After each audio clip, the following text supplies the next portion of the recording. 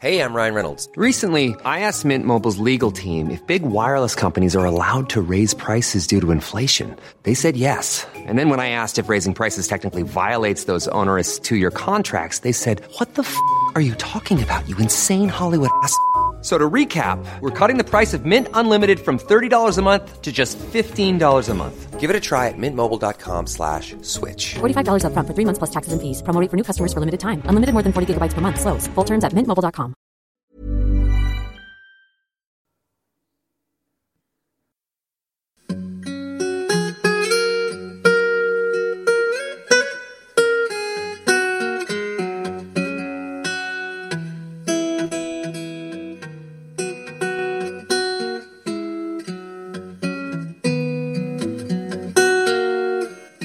Hello everyone and welcome back to the History of England, episode 64, The Personal Rule of Henry III, part 1.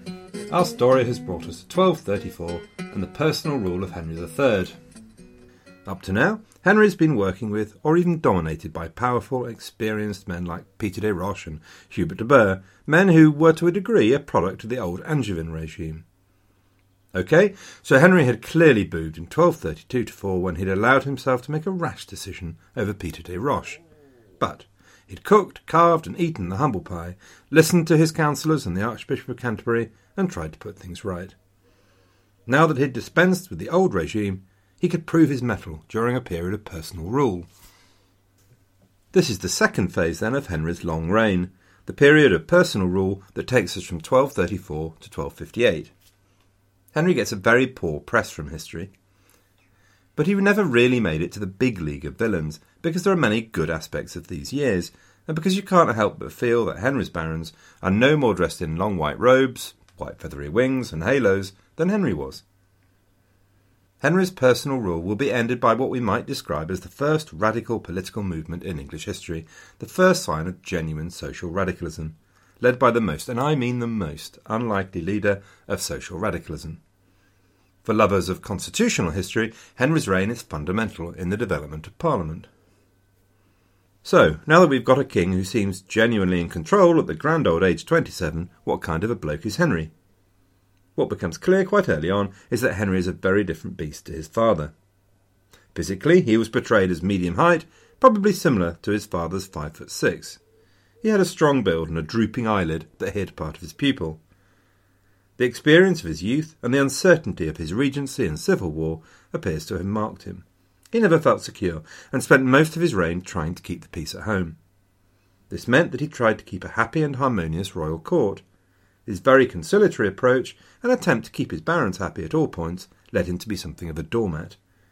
Though, I should issue a word of warning at this point, there's more than one interpretation of Henry's motivation and approach.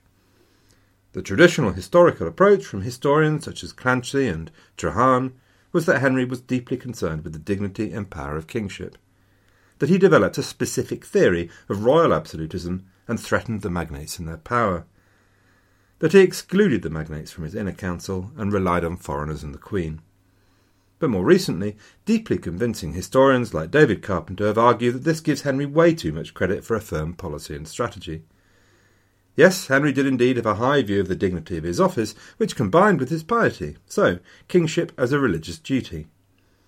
But all Henry really wanted was to govern England in accordance with the laws and customs of the realm and keep everyone happy, chill, have a nice time at home, so that he could then get his ancestral lands back or find some alternative foreign adventure. Unfortunately, the evidence is that Henry lacked the strength of character to make this work. Or, put it another way, it might just be that he simply wasn't hard and mean enough. It seems as though he must have had a friend somewhere called Ruth, because he clearly wasn't ruthless. This, I accept, is a rubbish joke, but it's always been one of my favourites. Anyway, the Osney Chronicle recognised all of this. It described him as simplex, a word that could mean a number of things. At one end of the scale it could be honest and straightforward, and at the other it could be plain stupid. The pendulum probably ended up in Henry's case as a bit naive, because basically his judgment wasn't very sound. But nonetheless he has flashes where he acts quite decisively and cunningly, and he's not an idiot. As we'll see, he's pretty deeply involved in government and finance with a close understanding and keen interest in what's going on. but somehow he just seems to lack the ability to judge the consequences of what he does. And so sometimes his schemes work and sometimes they don't. Essentially, you get the feeling that this is a rather weak man, without the strength of will to make things happen, but sometimes, rather arbitrarily, decides to take a stand and try and assert himself. Having said that, he seems a much nicer person than his father. Although he was capable of an outburst of Angevin temper, in general he was easily appeased and was courteous and affable. He had none of John's traditional passion for hunting. There's some evidence from the fine rolls of their relative sense of humour, so you may remember the fine that John levied where Hugh de Neville's wife was forced to pay 200 chickens so that she could spend one night with her husband. The historian David Carpenter's view is that the wife is John's mistress, and the fine is a joke, that a night with her husband is only worth a rather laughable 200 chickens. Well, 200 chickens to me seems quite a lot, and indicates a bit of a humdinger of a night, but there you go. Compare that with Henry's sense of humour, of which we get a glimpse from the fine rolls as well. Whilst on board ship travelling somewhere, Henry got his clerks to add a series of fines against one of his household, Peter de Poitevin. The gag was that Peter would see these, be immediately horrified, and then see the fines were clearly ridiculous. How they would laugh. OK, so I think the comparison has quite a lot to tell us. John's humour is nasty and dangerous, but also potentially funny. Henry's is gentler, but really just not funny. Both kings are metaphorically hung by their subjects, one as a wolf and one as a lamb. Henry's also clearly less energetic and more stay-at-home than his father. He doesn't do all that mad charging around the kingdom. He's indifferent to tournaments and hunting. He would spend weeks and months at his palaces in the south and southeast of England. It's not exactly that he's lazy. It's very clear that he's aware of the details of the affair of government and takes his role very seriously, but he doesn't have the mad Angevin energy. He was also a very pious man, which won him much respect at the time. It's him that made a cult out of Edward the Confessor, and like his template, devoted vast amounts of time and money to the rebuilding of Westminster Abbey in the grandest of styles. He gave alms to the poor also on a grand scale, feeding 500 paupers every day in 1240, for example, and hearing Mass 4 times a day. But we shouldn't take it from all of this that he was unambitious, because that would be wrong. He attempts to win the kingdom of Sicily for his younger son, and his first priority in the 1230s and 40s is to regain his father's kingdom. Like his father, Henry loved opulence, but unlike his father, Henry enjoyed sharing his wealth as much as displaying it. The royal wardrobe accounts that are enrolled on the Exchequer pipe rolls record purchases of exquisite fabrics and cloths of gold. Rings, brooches, cups and belts, all decorated with gems, were acquired for the king, his family and courtiers. Largesse was a central part of Henry's character and his kingship. So, there's a portrait of our man. To sum up, not a complete idiot, though no great intellect. Not a bad man. Bit weak, not a great leader, no warrior, deeply concerned with the forms and dignity of the royal office. And the important question to consider is what motivated Henry's building, giving and praying. Going back to that debate, Clancy suggested that Henry pursued a policy of sole royal authority, that he deliberately sought to create an exalted image of the divinely inspired kingship. In contrast and in response, David Carpenter argued that King Henry, mindful of his father's legacy and influenced by stories of his patron saint, sought only to rule in concert and harmony with the political community. He often and spectacularly failed to do so, but this was more the result of personal weakness than political theory. If, in the words of the Duke of Buckingham, the world is made up of fools and knaves, then I think it's probably the fool category we're looking at for Henry. So, after Archbishop Edmund had stepped in and helped sort things out, and Henry had eaten his slice of humble pie, we've also come to the end of the period of the Great Justiciars, which started back with William Rufus and Ranulph Flambard. Henry decides it's all been far too much trouble having great officers of state around the place. Clearly, they're too opinionated, so he'll do without. I'm not sure this is what everyone intended when they'd risen in revolt, but it's what they got. The Justiciar's main official function, as the country's Chief Justice, was taken over by the most senior justice, a man called William de Raleigh. The Justiciar's role of the King's senior adviser was taken over by anyone who could gain the King's ear. The other great officer of state was that of Chancellor, and that was held by Ralph Neville. Neville had been made Chancellor in 1226, was famed for his impartiality, and while he was still around, there would always be some confidence in the King's government. But again, bear in mind that Henry is still fixing to get rid of troublesome officials who get in the way of his childlike desire to have what he wants and to have it now. And Ralph de Neville would be gone before the end of the 30s. As we've said, Henry is simply not as eaten up by ambition as his predecessors, but if he does have a driver during this time, it's a desire to win back his father's lands in France. But of course, at the end of the last episode, his efforts had ended in disaster, with the submission of his ally, the Duke of Brittany. So, he's looking for allies, and the next big event in his life was therefore his marriage to Eleanor of Provence. Eleanor was the daughter of Raymond Berengar, the Count of Toulouse, and his wife Beatrice. They had 4 daughters, all supposedly very beautiful, but in truth it's difficult to know. Chroniclers in these days saw no future in remarking that the sons and daughters of their mighty, potential patrons could have curdled cream with one look. But apparently Eleanor was graceful, charming and elegant. All the girls were to marry well, as my grandmother would have said. Margaret married Louis IX of France, Sancher married Richard of Cornwall, the king's brother, and then Beatrice married a chap called Charles of Anjou, who was to achieve what Henry himself could not in Sicily, but we'll come to that later. Eleanor arrived over in 1235, and then we know she was just 12 at the time. Eleanor would be a player, tough, determined. Some of this was presumably just innate. As a father of 3, I've always subscribed to the nature version of why people are the way they are, since, when my lot inevitably go off the rails, I'll be able to say, not my fault, Gov, they just got dealt a poor genetic hand. But maybe some of Eleanor's toughness came from her relative vulnerability when she arrived. She brought no inheritance with her. No queen consort in England had wielded any significant power since Eleanor of Aquitaine in the 1160s. And since then, queens had fewer advantages than they used to. The custom of giving them substantial lands had lapsed, and the bigger machinery of government gave them less opportunity to intervene in politics. Eleanor was to cut through all of this and be the most powerful queen since Edith pre-conquest. She built up her own household to over 100 and got her hands on substantial estates through wardships, which she exploited without ruth. She also got her hands on what was called the Queen's Gold.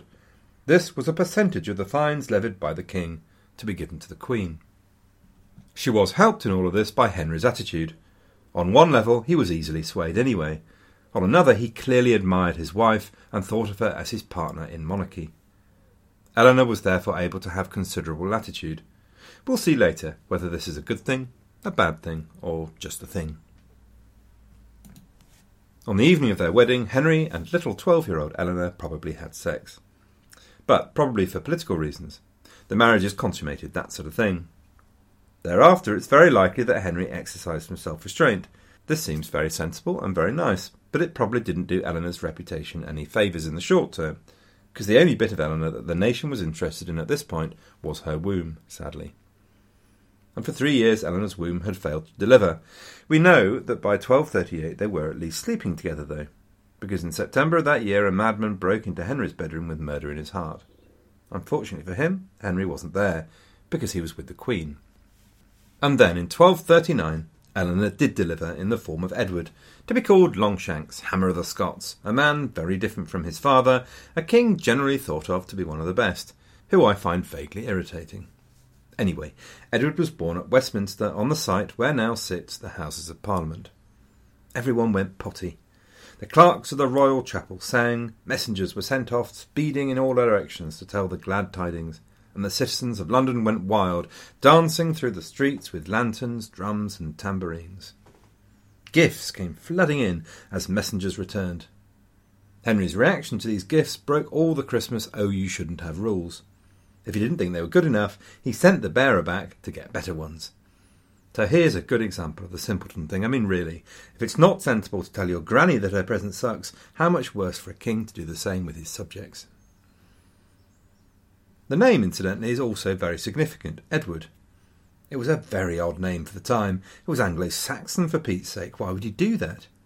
His name was as odd to the noble Anglo-French ear as Egbert is to ours. But Henry had a thing for Edward the Confessor. Now, this seems a bit odd. After all, looking back, it's difficult to avoid the thought that Edward the Confessor was something of a loser. But after he'd died, his reign had acquired the patina of a golden age, and the man had been recognised as a saint. Henry saw a role model. Edward the Confessor had also lost his father and been abandoned by his mother at an early age. He also had a reputation for piety. He also wished to cultivate peace. So Henry adopted the role model. This went as far as the complete rebuilding of Westminster Abbey in the 1240s at enormous expense, replacing Edward's Romanesque building with the Gothic beauty we see today. Once the child was born, Eleanor made her main residence Windsor Castle, on which Henry also lavished vast quantities of money, over £10,000 all told. Rooms were equipped with ensuite toilets, linked by covered walkways and lit by glazed windows with pillars of Purbeck marble. Windsor was the last word in elegance and comfort, with green walls spangled with gold stars. Henry, as we've said, had a love of luxury, and as a small child the future Longshanks ate off silver plate and was dressed in expensive silk robes and cloth of gold. One size fits all seemed like a good idea for clothes. Nice dress. It's a t-shirt. Until you tried it on. Same goes for your healthcare. That's why United Healthcare offers a variety of flexible, budget-friendly coverage for medical, vision, dental, and more. So whether you're between jobs, coming off a parent's plan, or even missed open enrollment, you can find the plan that fits you best. Find out more about United Healthcare coverage at uh1.com. That's uh1.com. Eleanor also brought with her one of the threads that will lead to war and political turmoil. She brought with her those most terrible of creatures, i.e. relatives, which is unsurprising for a 12-year-old sent to a foreign land, but the trend of bringing foreigners over to the king's court was to prove political dynamite. Now, the people that Eleanor brought over would be reasonably positively thought of on a personal level, but the factions they were to be part of would be fuel poured on the bonfire of revolution. Eleanor's friends and relations were generally from Eleanor's mother's hood, i.e. Savoy, the region that straddles the Alps of modern France and Italy, the Savoyards. In 1241, Eleanor's uncle Peter of Savoy tipped up, and also Boniface of Savoy and Peter of Aigues Blanches. Peter of Savoy, by the way, was also granted the land between the Strand in London and the River Thames. He built a palace there that was destroyed by the Peasants' Revolt in 1381, but which still remembers his name in the Savoy Hotel. Anyway, when these relis arrived, they weren't to be fobbed off with a cup of tea and a quick look at the latest photos. They were showered with gifts, power, land, and influence. Peter of Savoy was granted the honour of Richmond, then that of Pevensey, then the wardship of John of Warren. Boniface became the Archbishop of Canterbury, Peter of Aigues Blanches the Bishop of Hereford. No fewer than 170 members of the Savoyard connection came over, 2/3 of them clerics. 39 of them had lands from the king, and about 40 money, of at least 100 marks or more.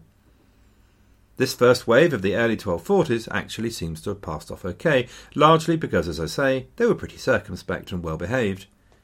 But they were the Queen's protégés, and she was going to fight their corner. So watch this space. Meanwhile, there'd already been another foreign arrival. His name was Simon de Montfort, and ironically he would never be tarred with the foreigner brush, and indeed became an icon of English liberty. You remember the Albigensian Crusades we talked about a while ago? Well, this is the same family. Simon Jr. was therefore born into a fiercely and rigidly religious family, prepared to kill, burn and destroy for their religion. They were also a family that was equally fiercely orthodox. Simon Sr., for example, had been one of the very few crusaders who'd actually withdrawn from the attack on the city of Zara on the First Crusade, when Innocent III had forbidden the attack. Simon Jr. was to show the same fervour and fanaticism. Simon de Montfort Sr. had died outside the walls of Toulouse in 1218, when Simon Jr. was only 10. His mother, the equally remarkable Alistair Montmorency, died in 1221, when Simon was 13, and his brother Amaury had become the head of the clan. Obviously, in those days, being anything other than the eldest son was a very poor career choice. But de Montfort clearly acquired not only his mother and father's religious zeal, but he also acquired their relentless ambition, self-confidence and intelligence. He wasn't going to be happy with the life of a household knight. At the same time, the precariousness of the life of the third son whose parents died young will be reflected in his obsessive search for financial security. Now, it just so happens that Simon de Montfort had a real, if rather tenuous, claim to the earldom of Leicester.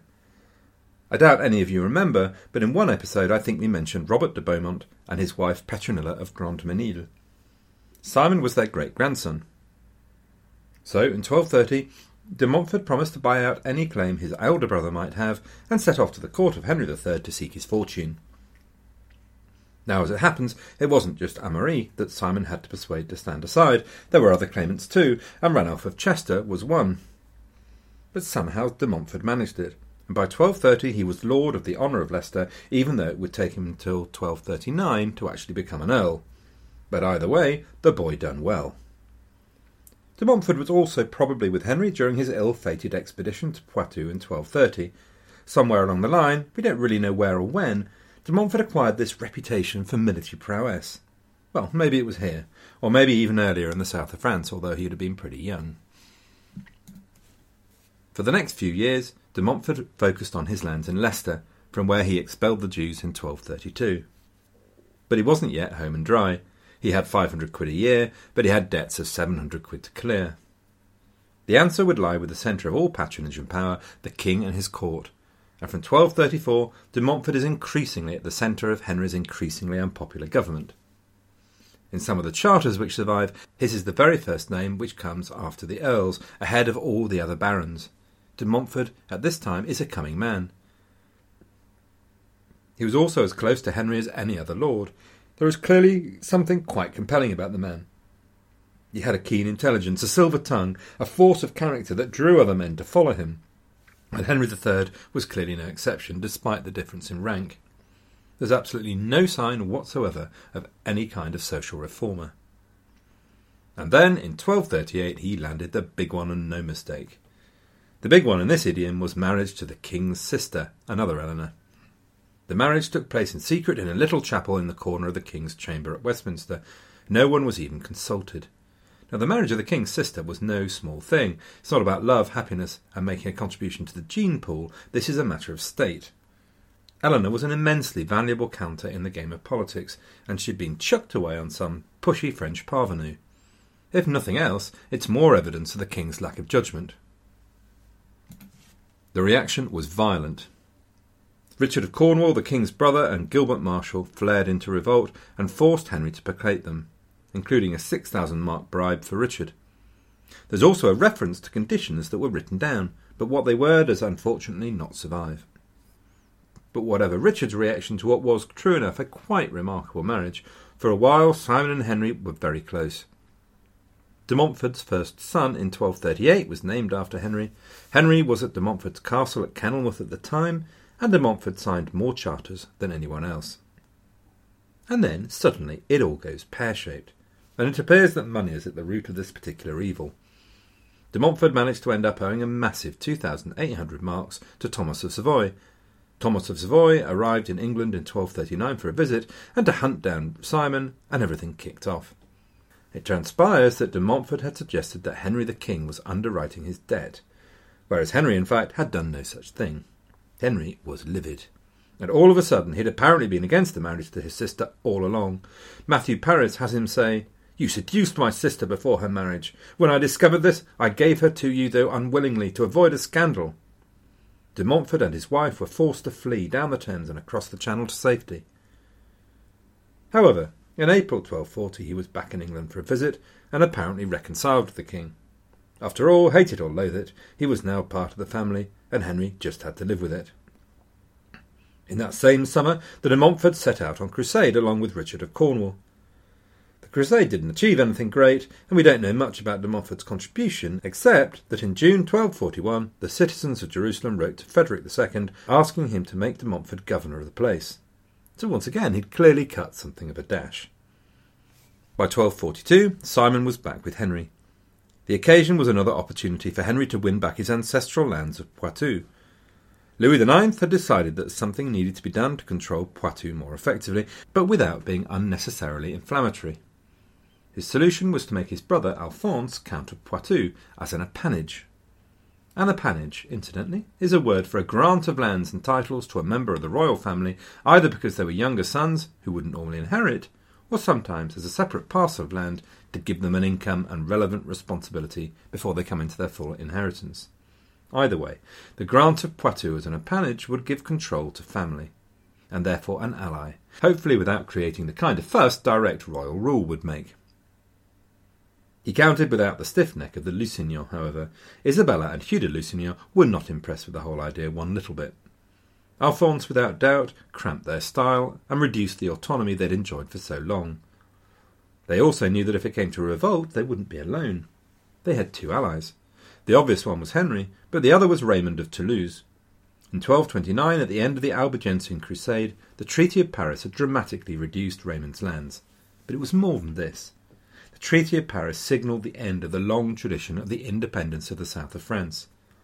Raymond's daughter Joan was to be married to the selfsame Alphonse, and given that Raymond had no other children, that meant that Toulouse would pass into the hands of the Capetians. Raymond was desperate to avoid this fate, the death of his family's control, power and influence. So, by Christmas 1241, Hugh de Lusignan had himself a potential rebellion. At Alphonse's Christmas feast, he insulted the Count by refusing to pay him homage. My guess, and it's just a guess, is that this came as no surprise to Alphonse or Louis. They would have been no strangers to the Lusignan reputation. By April, they'd assembled their army at the centre of Angevin power, the castle at Chinon. Henry arrived in Royan, a coastal town in the region called the Saintonge, just to the north of Gascony. He arrived with a small number of men. Hugh would no doubt have liked him to arrive with a large number of men. The reason for the wrong adjective was the distrust between English barons and their king. They had steadfastly refused to agree to a new tax to raise money for the war. So Henry had to go with what he had and join Lusignan. Meanwhile in the south, Raymond had raised the standard, setting out from Montségur and starting off by massacring some of the Inquisition that were harassing the remaining Cathars. Louis and Alphonse came south, aiming for the Saintonge's principal town, Saintes. Before they could get there, they'd need to cross the river Charente, which could be crossed at a town called Taillebourg. And it's there that the two armies stared at each other across the waters. What happens next is another sad example of the English decline. The French attacked the bridge, and the English and their allies bravely ran away, retreating to Saintes. Though, let us be fair, it seems that the French army was significantly larger. At some point Henry had recalled de Montfort, and Simon joined the army with his legendary military skill, and is apparently one of the English who put up at least some resistance, fighting hard outside the walls of Saintes. Henry felt he'd been sold a pup by Hugh, and the castle at Saintes rang with the accusation and counter-accusation, but the long and short was that by the end of July, Henry was all the way back in Bordeaux.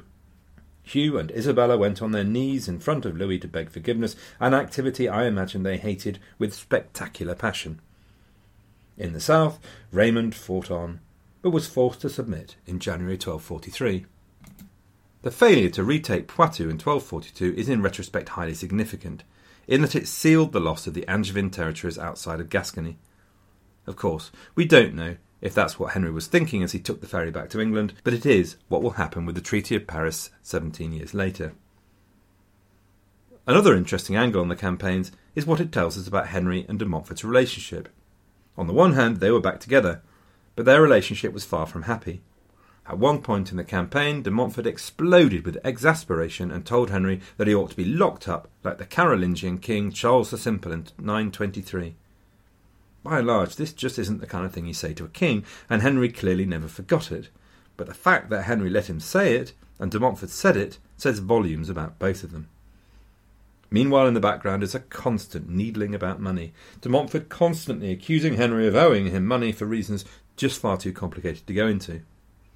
What Henry was beginning to find out was that in de Montfort he had a man with no give to him, no facility for compromise. Henry keeps giving a little bit to keep de Montfort happy, and de Montfort just keeps on finding other reasons why he's owed yet more. Don't get me wrong, there's little doubt that de Montfort believed his claims. There's no implication that he's being dishonest.